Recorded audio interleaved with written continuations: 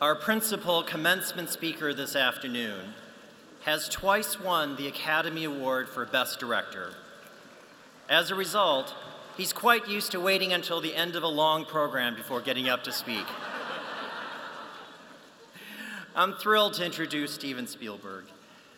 Jaws was one of the first films I saw at a movie theater. To this day, I remember being terrified, even though you don't actually see that shark until halfway through the movie. Over the past 4 decades, his movies have firmly established his place as one of America's greatest filmmakers. Reading just a partial list of his many works is to recount some of our country's most iconic, most acclaimed, and most successful movies. After Jaws, there was Close Encounters of the Third Kind, Raiders of the Lost Ark, and the other Indiana Jones movies, E.T., the Extraterrestrial, The Color Purple, Jurassic Park, Schindler's List.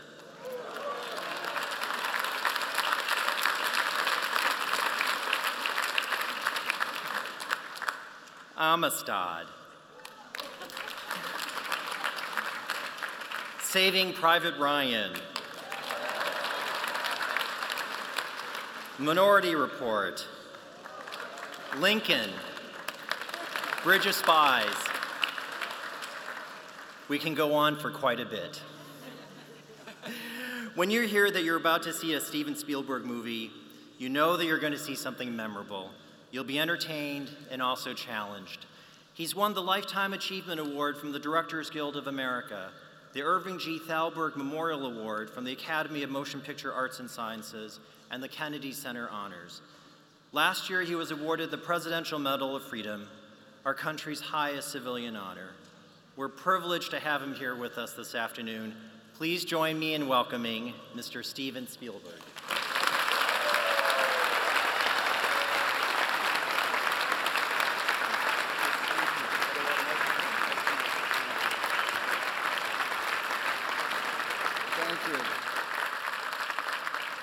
Thank you, President Faust and Paul Choi, thank you so much. It's an honor and a thrill to address this group of distinguished alumni and supportive friends and cavelling parents. We've all gathered to share in the joy of this day, so please join me in congratulating Harvard's class of 2016.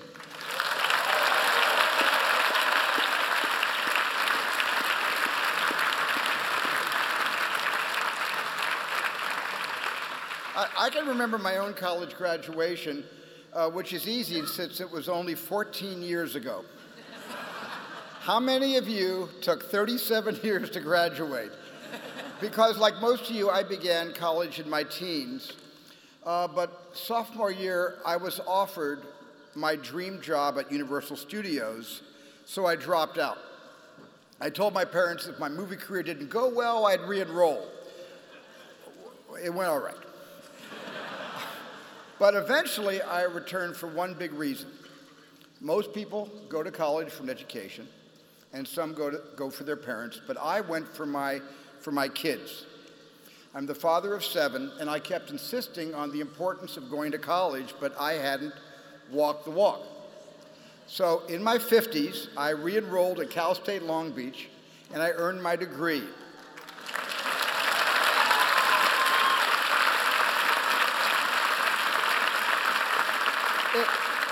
I just have to add, it helped that they gave me course credit in paleontology for the work I did on Jurassic Park. That's 3 units for Jurassic Park. Thank you. Well, I left college because I knew exactly what I wanted to do, and some of you know too, but some of you don't. Or maybe you thought you knew but are now questioning that choice. Maybe you're sitting there trying to figure out how to tell your parents that you want to be a doctor and not a comedy writer. Well, what you choose to do next is what we call in the movies the character-defining moment. Now, these are moments you're very familiar with, like in the last Star Wars, The Force Awakens, when Rey realizes the Force is with her, or Indiana Jones choosing mission over fear by jumping into a pile of snakes. Now, in a 2-hour movie, you get a handful of character-defining moments, but in real life, you face them every day. Life is one strong, long string of character-defining moments. And I was lucky that at 18, I knew what I exactly wanted to do, but I didn't know who I was. How could I, and how could any of us? Because for the first 25 years of our lives, we are trained to listen to voices that are not our own. Parents and professors fill our heads with wisdom and information, and then employers and mentors take their place and explain how this world really works. And usually these voices of authority make sense, but sometimes doubt starts to creep into our heads and into our hearts, and even when we think that's not quite how I see the world, it's kind of easier just to nod in agreement and go along, and for a while I let that going along define my character, because I was repressing my own point of view, because like in that Nilsson song, everybody was talking at me so I couldn't hear the echoes of my mind. And at first, the internal voice I needed to listen to was hardly audible, and it was hardly noticeable, kind of like me in high school. But then I started paying more attention, and my intuition kicked in. And I want to be clear that your intuition is different from your conscience. They work in tandem, but here's the distinction. Your conscience shouts, here's what you should do, while your intuition whispers, here's what you could do. Listen to that voice that tells you what you could do. Nothing will define your character more than that. Because once I turned to my intuition and I tuned into it, certain projects began to pull me into them and others I turned away from. And up until the 1980s, my movies were mostly, I guess, what you could call escapist. And I don't dismiss any of these movies, not even 1941. Not even that one. And many of these early films reflected the values that I cared deeply about, and I still do. But I was in a celluloid bubble because I'd cut my education short. My worldview was limited to what I could dream up in my head, not what the world could teach me. But then I directed The Color Purple, and this one film opened my eyes to experiences that I never could have imagined, and yet were all too real. This story was filled with deep pain and deeper truths, like when Shug Avery says, everything wants to be loved. My gut, which was my intuition, told me that more people needed to meet these characters and experience these truths. And while making that film, I realized that a movie could also be a mission. I hope all of you find that sense of mission. Don't turn away from what's painful. Examine it, challenge it. My job is to create a world that lasts 2 hours. Your job is to create a world that lasts forever. You are the future innovators, motivators, leaders, and caretakers. And the way you create a better future is by studying the past. Jurassic Park writer Michael Crichton, who graduated from both this college and this medical school, liked to quote a favorite professor of his who said that if you didn't know history, you didn't know anything. You were a leaf that didn't know it was part of a tree. So history majors, good choice. You're in great shape. Not in the job market, but culturally. The rest of us have to make a little effort. Social media that we're inundated and swarmed with is about the here and now. But I've been fighting inside my own family to get all my kids to look behind them, to look at what already has happened. Because to understand who they are is to understand who we were and who their grandparents were, and then what this country was like when they emigrated here. We are a nation of immigrants, at least for now. So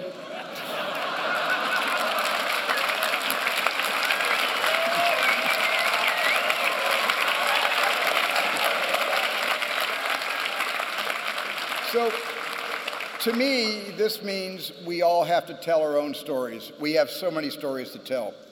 Talk to your parents and your grandparents if you can, and ask them about their stories, and I promise you, like I have promised my kids, you will not be bored. And that's why I so often make movies based on real-life events. I look to history not to be didactic, because that's just a bonus, but I look because the past is filled with the greatest stories that have ever been told. Heroes and villains are not literary constructs, but they're at the heart of all history. And again, this is why it's so important to listen to your internal whisper. It's the same one that compelled Abraham Lincoln and Oskar Schindler to make the correct moral choices. In your defining moments, do not let your morals be swayed by convenience or expediency. Sticking to your character requires a lot of courage, and to be courageous, you're going to need a lot of support. And if you're lucky you have parents like mine, I consider my mom my lucky charm. And when I was 12 years old, my father handed me a movie camera, the tool that allowed me to make sense of this world. And I am so grateful to him for that. And I am grateful that he's here at Harvard, sitting right down there.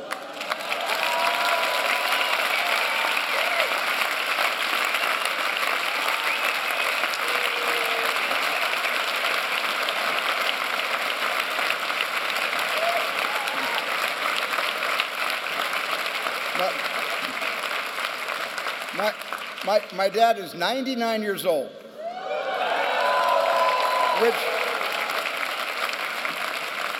which means he's only 1 year younger than Widener Library, but unlike Widener, he's had zero cosmetic work.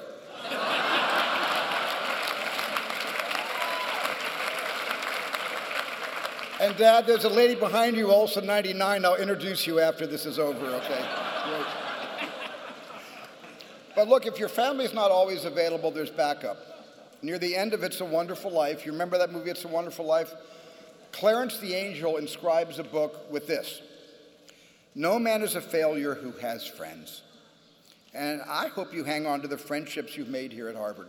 And among your friends, I hope you find someone you want to share your life with. I imagine some of you in this yard may be a tad cynical, but I want to be unapologetically sentimental. I spoke about the importance of intuition and how there's no greater voice to follow. That is until you meet the love of your life. And this is what happened when I met and married Kate.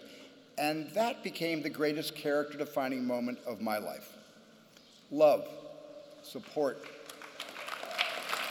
courage, intuition. All these things are in your hero's quiver, but still, a hero needs one more thing. A hero needs a villain to vanquish, and you're all in luck.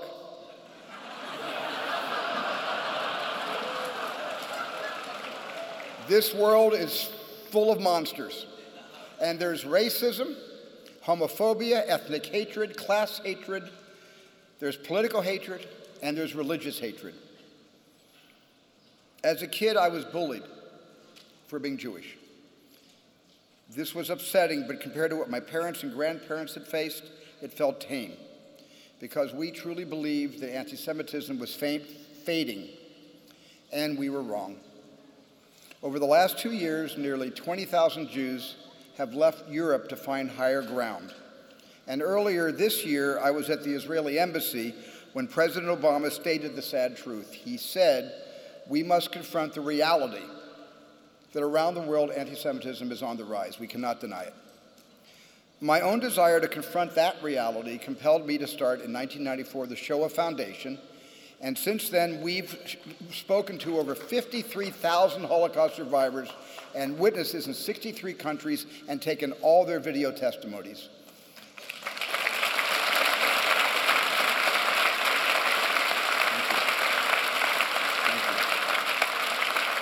And we're now gathering testimonies from genocides in Rwanda, Cambodia, Armenia, and Nanking, because we must never forget that the inconceivable doesn't happen, it happens frequently. Atrocities are happening right now. And so we wondered not just when will this hatred end, but how did it begin? Now, I don't have to tell a crowd of Red Sox fans that we are wired for tribalism, beyond rooting for the home team, tribalism has a much darker side. Instinctively, and maybe even genetically, we divide the world into us and them.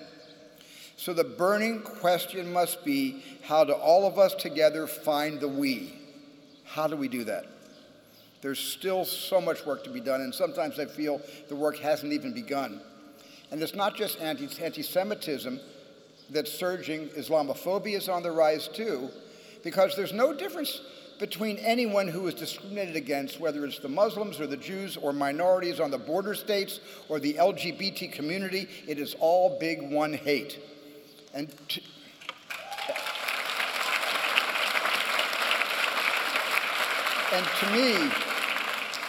to me, and I think to all of you, the only answer to more hate is more humanity. We gotta repair. We have to replace fear with curiosity.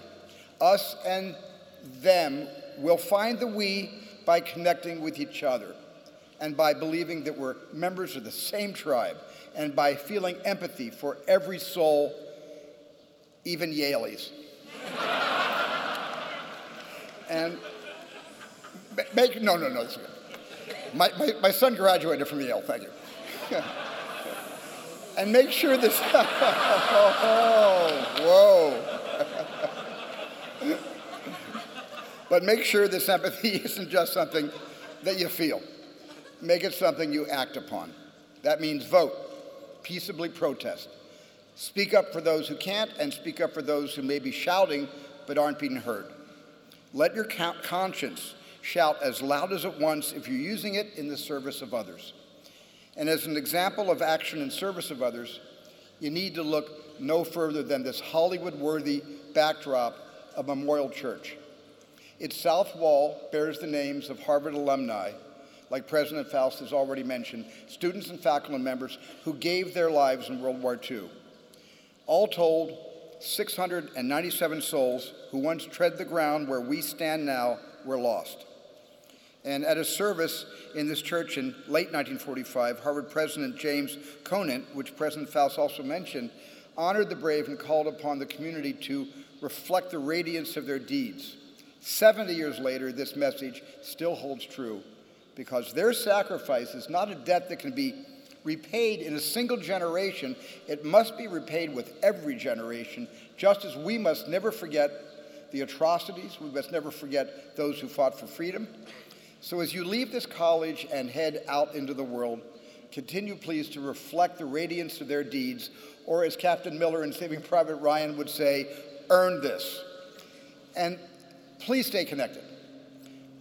Please never lose eye contact.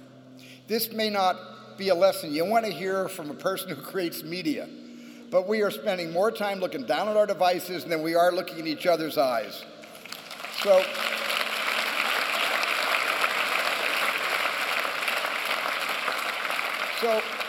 forgive me, but let's start right now. Everyone here, please find someone's eyes to look into.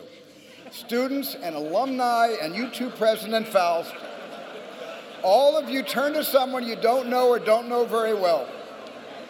They may be standing behind you or a couple of rows ahead. Just let your eyes meet. That's it. That emotion you're feeling is our shared humanity mixed in with a little social discomfort. But if you remember nothing else from today, I hope you remember this moment of human connection. And I hope you all had a lot of that over the past 4 years, because today you start down the path of becoming the generation on which the next generation stands. And I've imagined many possible futures in my films, but you will determine the actual future, and I hope that it's filled with justice and peace. And finally, I wish you all a true Hollywood-style happy ending. I hope you outrun the T-Rex, catch the criminal, and for your parents' sake, maybe every now and then, just like E.T., go home.